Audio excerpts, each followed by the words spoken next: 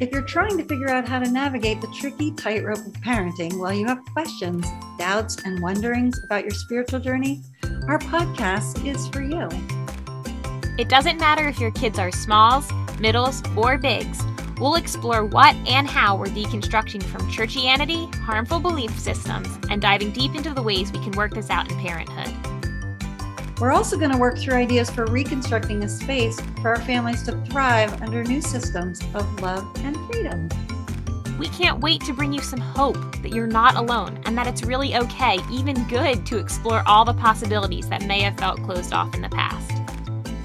Our podcast is going to offer you grace and space to be exactly where you are and who you are.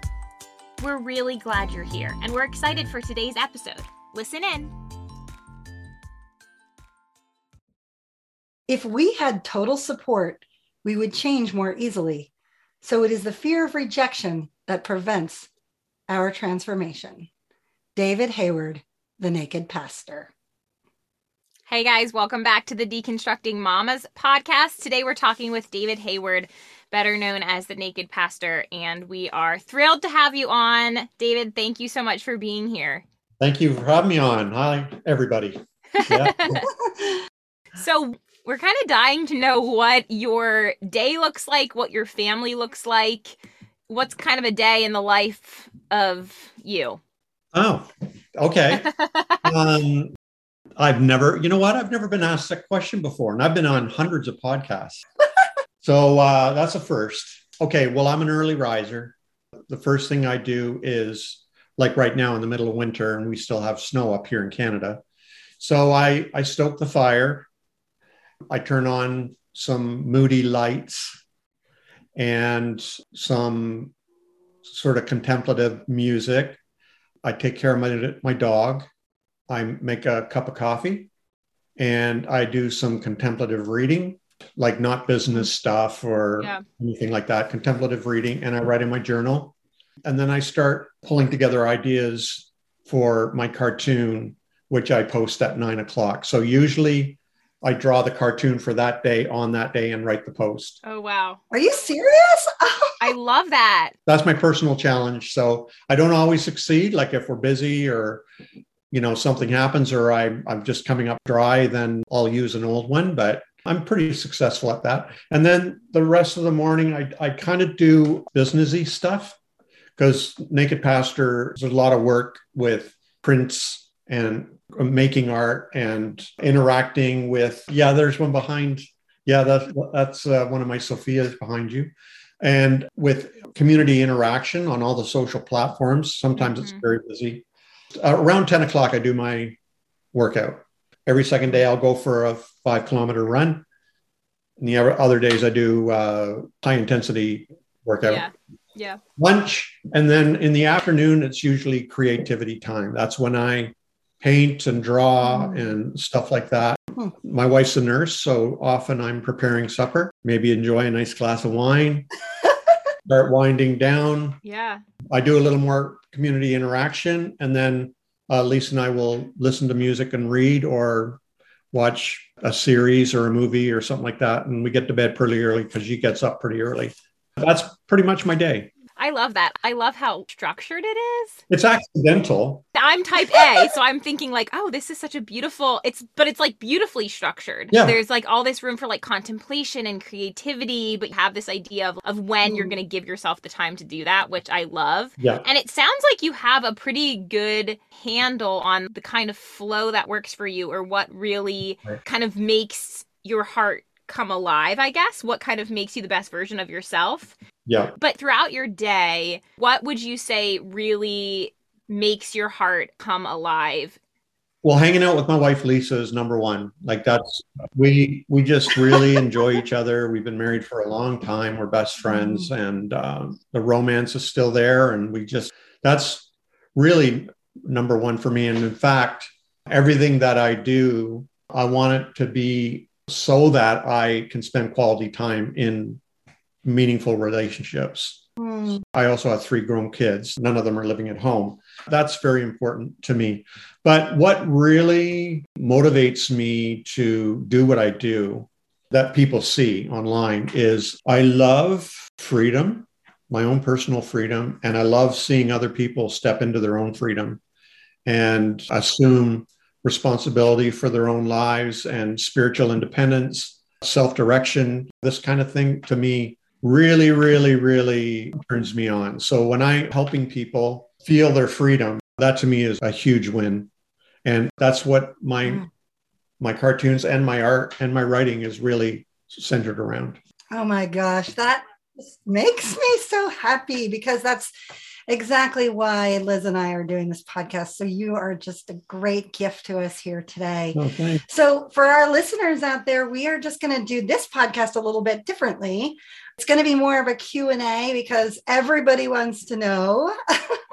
All of our listeners want to know more about you and just some really specific things. So we asked a bunch of them, what burning question, kind of like if you were to meet God, but not really, if you were to meet the naked pastor, what burning question would they want to ask you? So that's how this particular podcast is going to flow. So buckle up, everybody. So I'm going to start with my question. And as we've said, you're known as the naked pastor around the internet. And I'm known as the Dolly Mama. And Liz is known as the deconstructed mama. And we know that there's these names usually have like a personal and interesting backstory. So tell us why naked, why pastor, and then why those two words together. I get that a lot. I was blogging as David Hayward back in 2005 as a pastor. I was a pastor of a local church. Actually, it's just up the road. Although it's closed, it's no longer a church now.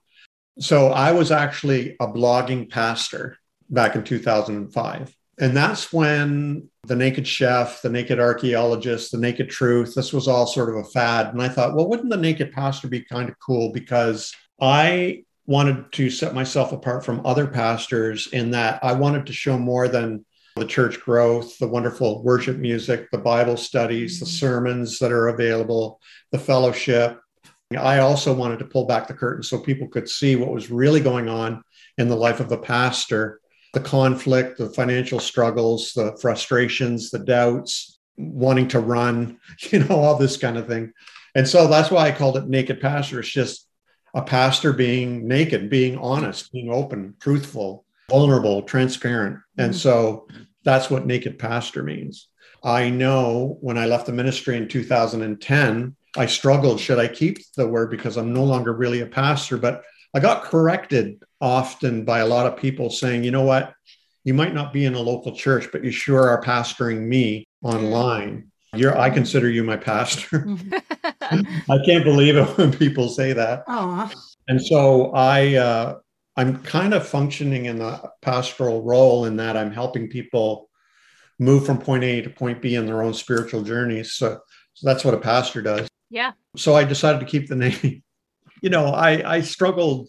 I know naked conjures up all kinds of things. And if you did Google naked pastor, 2 words on Google, you would see some things you can't unsee.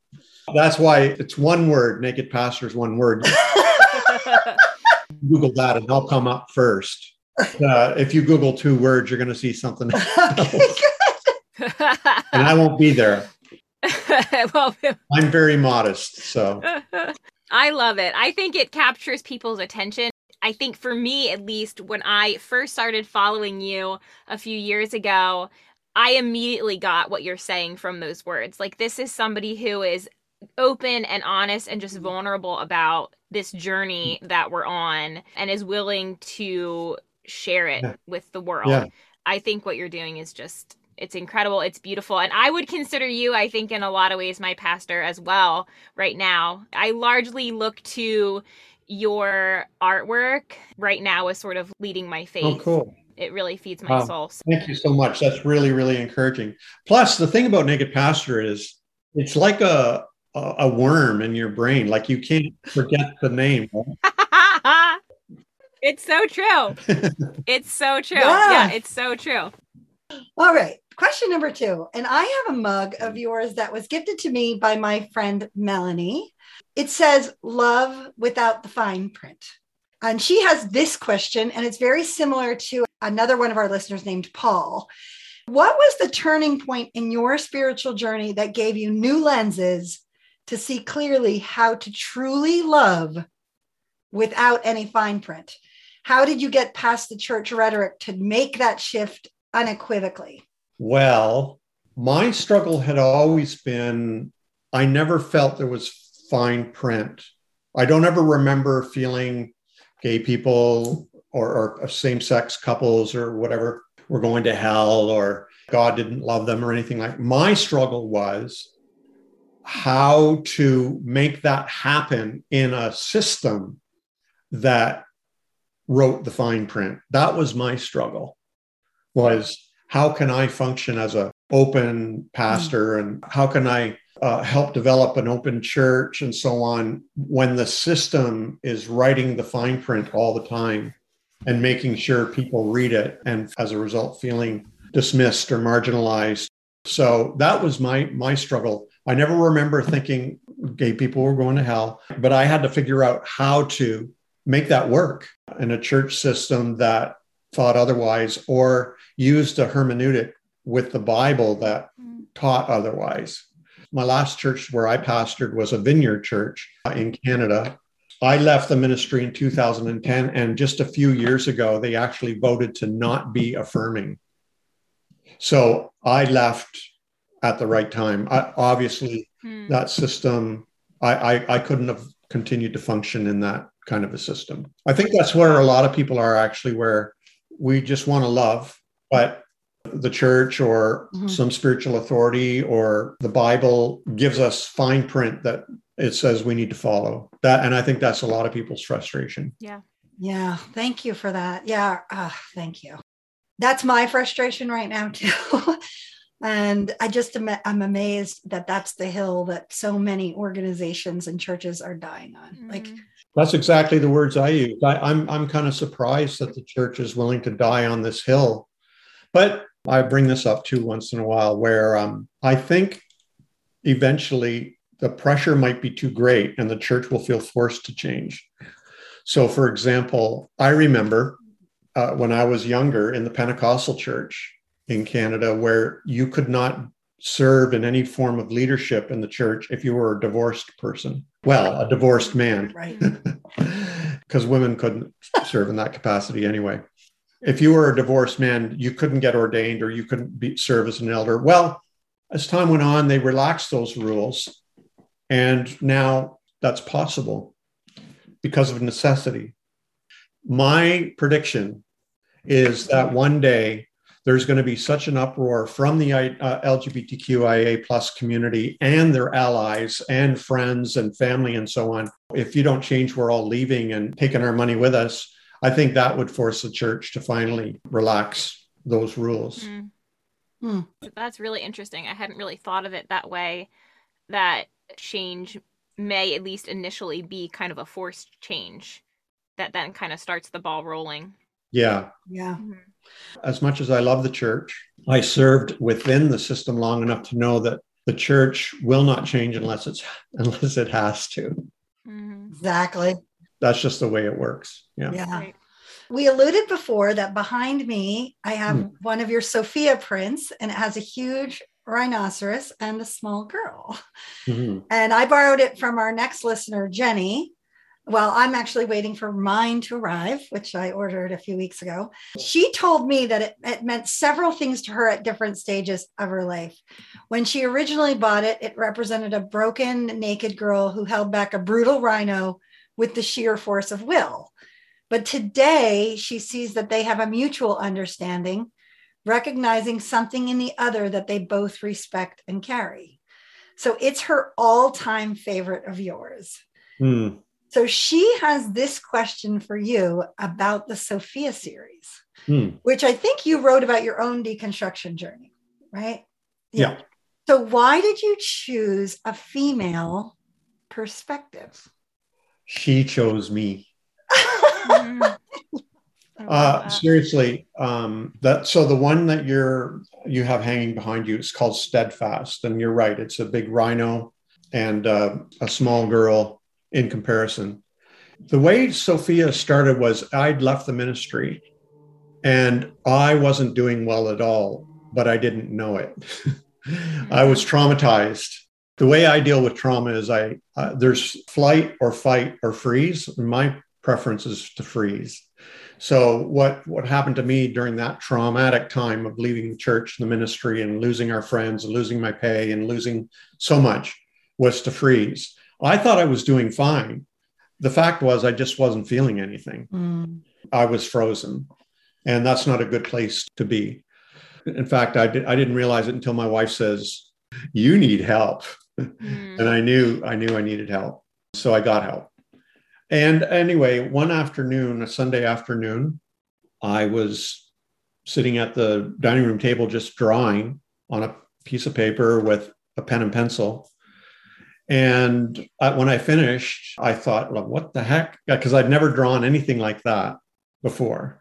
I do nice, pretty watercolor landscapes or cartoons or whatever. But this was different. And even my wife was, "What's that? Like, what's that about?" And what it was Fearless. And that's the one where there's a little girl holding up a teddy bear to a big, giant grizzly bear towering over her.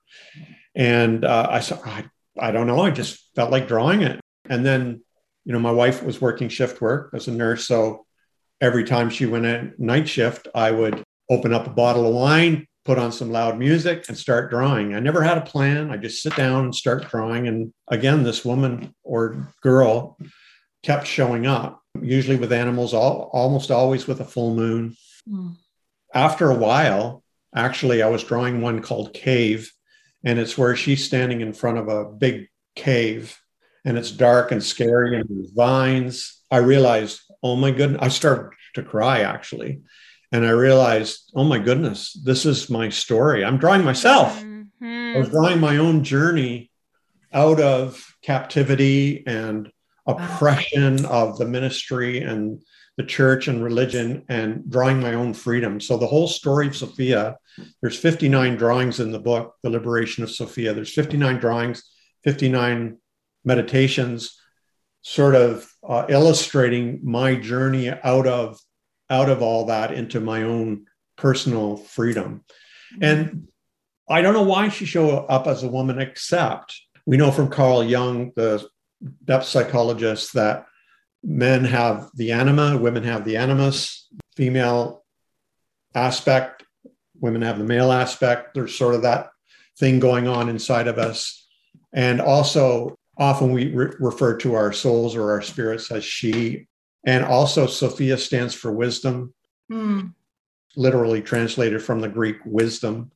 And I think that's why I express myself through a woman, how I felt, and I still feel this way, that women and the feminine aspect of who I was oppressed. And I was trying to figure out how to be free and fully me. And this is how it was expressed through this woman. I've actually started a new series now called Timber. And she's another woman who showed up, and I'm doing watercolor paintings of her. So that's why.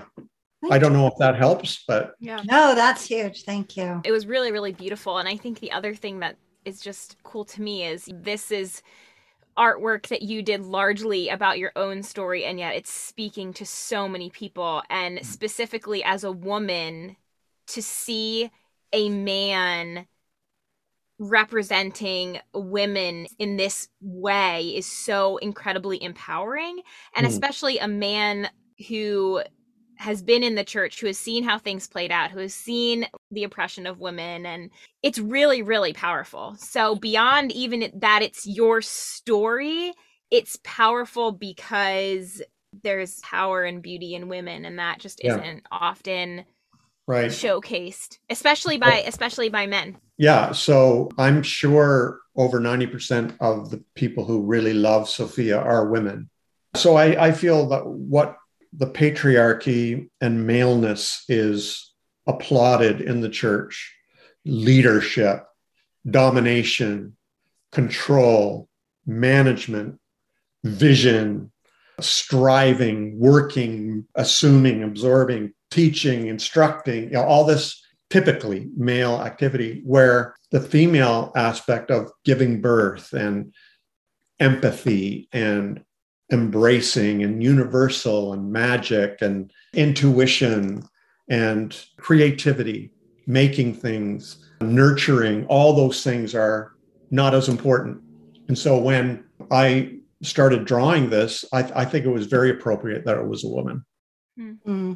Thanks. So let me ask you this really quick, because when you said that, it just made me think, so was art always a part of your life, or was that a piece that you felt was a part of you that was oppressed for a long time? And then as you kind of walked through deconstruction and walked through that journey, that's something that you began to do more of?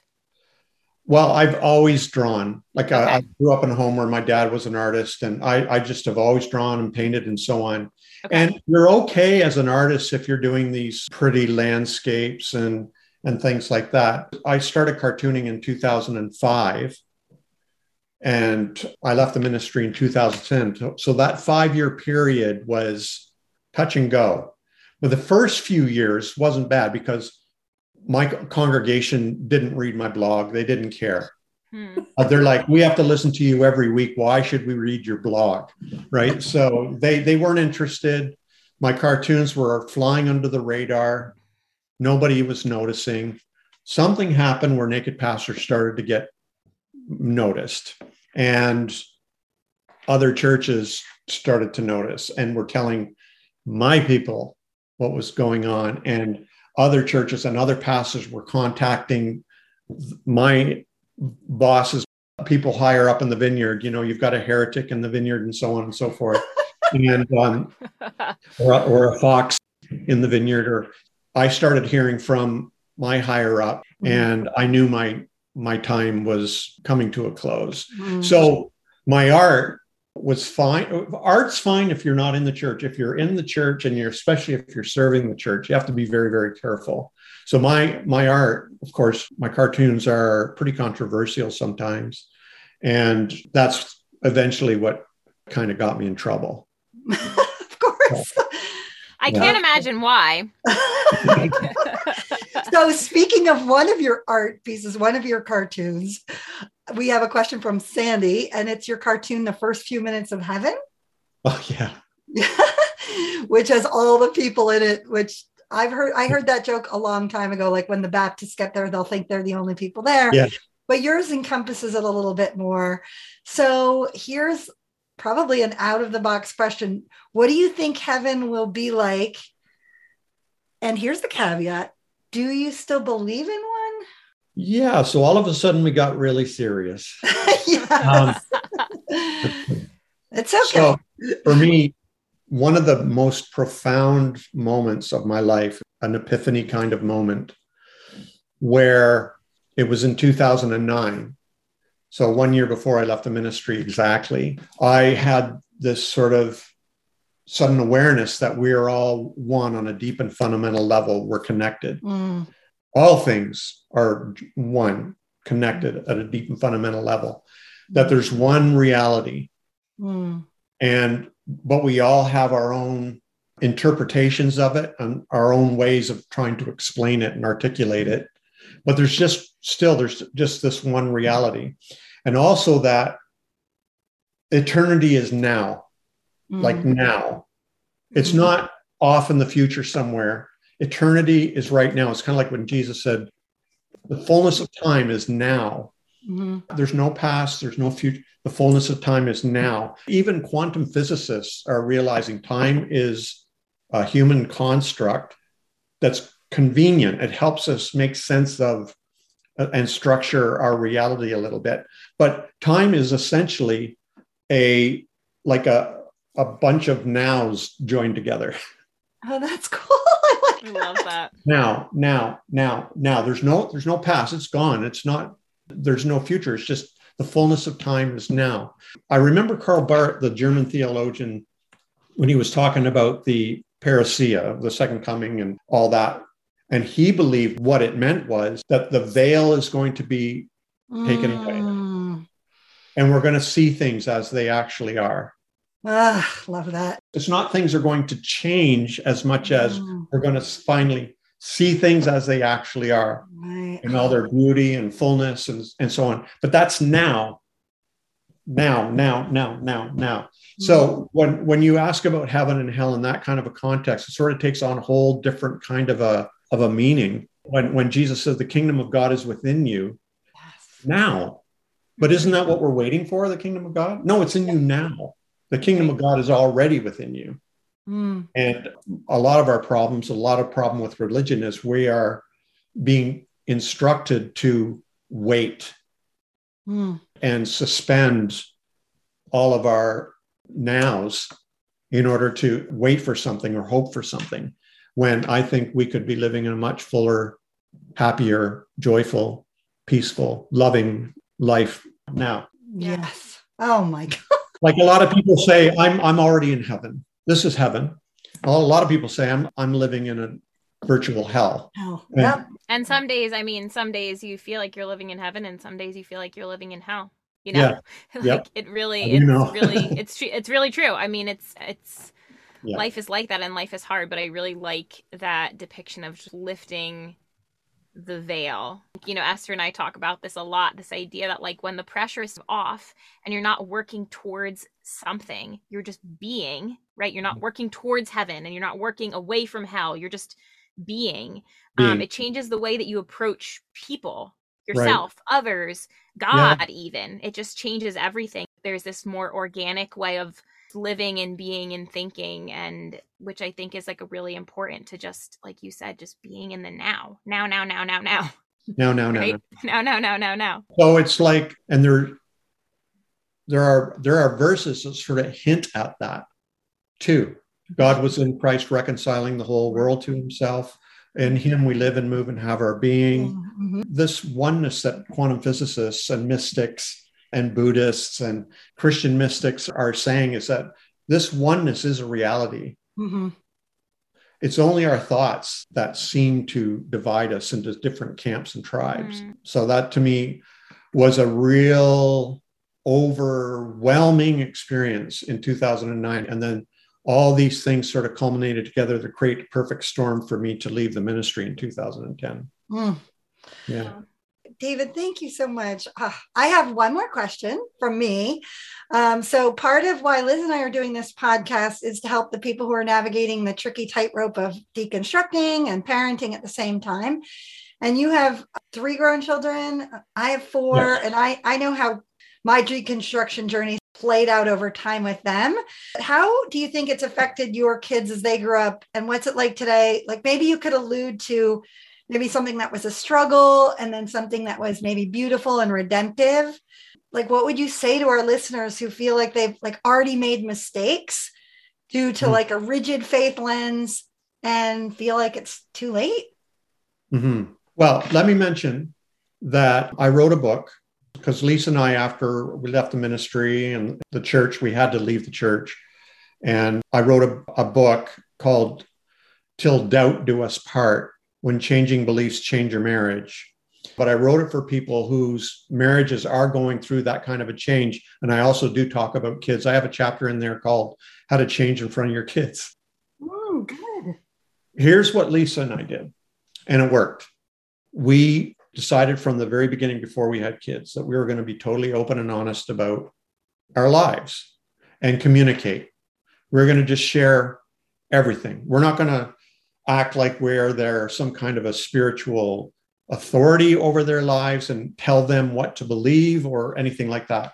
We were going to offer them food, spiritual food, and they got to decide what was appropriate for them, what wasn't appropriate for them. When we were going through our deconstruction process, it took a long time, years and years. We were just basically open and honest about it. If they had a question, we would just say, well, what do you think? Like, I don't really know, but what are you thinking? And we would just have a discussion about it. Yeah, we'd read Bible stories. They came to church with us.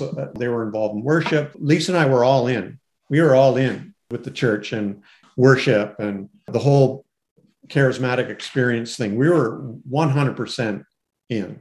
And so are our kids. But as time went on, we would start questioning things. Things started changing, but we were totally open and honest about it. We talked so our kids would listen, and we listened so our kids would talk. Oh my gosh, that's great. That's the way any relationship works. Yeah. You have to communicate and just be honest. And when we left the ministry, left the church, our kids were grown by then. We were just honest with them. Now, they're all on their separate paths. They're all very unique individuals. They are spiritually independent. They are confident. They're happy. They're doing the work in their own lives. And we're best friends. We go on trips together and stuff like that. So that's what we wanted. We wanted to be loving rather than right. That's kind of a brutal black and white thing to say, but you can be loving and right at the same time. But we valued being in relationship with our kids more than not being in a relationship with our kids, but being right. I know a lot of parents who have severed relationships with their kids because they wanted to be right, and rather than being gracious and providing space for their kids. That can be repaired. I've seen it be repaired. So that's how Lisa and I did it. And it worked. And I recommend it. It's a constant journey. You can always start. You can always start that journey. There is redemption. There's been redemption in my relationship with my parents. Esther has this redemption in her relationship with her kids. It can be really, really beautiful. But I think, like you said, when you really start communicating about things and being open and honest about how you're feeling and what you're going through, that's really where it starts. And I have little kids, so I'm in the very beginning of the journey. My husband and I, that's just kind of what we're trying to do. Just be really, really honest. And a lot of times the answer is, I'm not sure. I don't know the answer to that question. They ask a question, I'm like, I don't know. Mommy doesn't know. So I'll have to get back to you on that when I have an idea. But what do you think it means? Like you said, what do you think it means? Right. And I'm constantly, I think, asking myself that question as I've deconstructed from the church, right? As we're reparenting ourselves, we're asking ourselves that question, like, wait, what do you think? This is what you've been told for so many years. This is right. This is what you've lived for so many years. But what do you actually think about that? How do you think that God feels about that? Yeah. It's like such a sense of freedom for me. I know this morning I was hashing something out with my oldest daughter. I just don't have great answers for how to do this perfectly and how to do this well. I just know that we're going to do this together, and you have you, and you're going to be you, and I'm going to be me. And we're going to be different. And how great is that? And that's the same for all the people that we come in contact with. If we can treat other people the way you're saying, that it's more important to be loving than right. Well, it's valuing and not disrespecting questions. Questions, I know when I was growing up in the kind of culture I was raised in, questions were a sign of stupidity and a sign of needing to be spoon-fed by someone in authority, or whatever. And it was embarrassing, humiliating, shameful to have questions.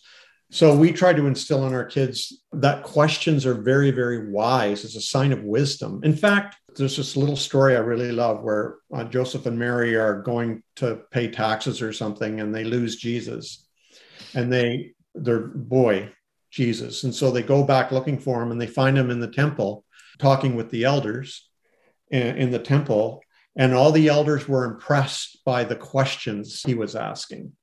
That's, to me, pretty good clue. And Jesus throughout his ministry is masterful questioner. We place a lot of value on questions, and that it's actually a sign of wisdom and not stupidity. And to be able to rest with questions rather than having an obsession and anxiety to have it answered. To be able to rest with a question is, I think, a sign of incredible wisdom. I love that. Rest with a question, not wrestle with, rest. Yeah. Just rest with the question. I love that.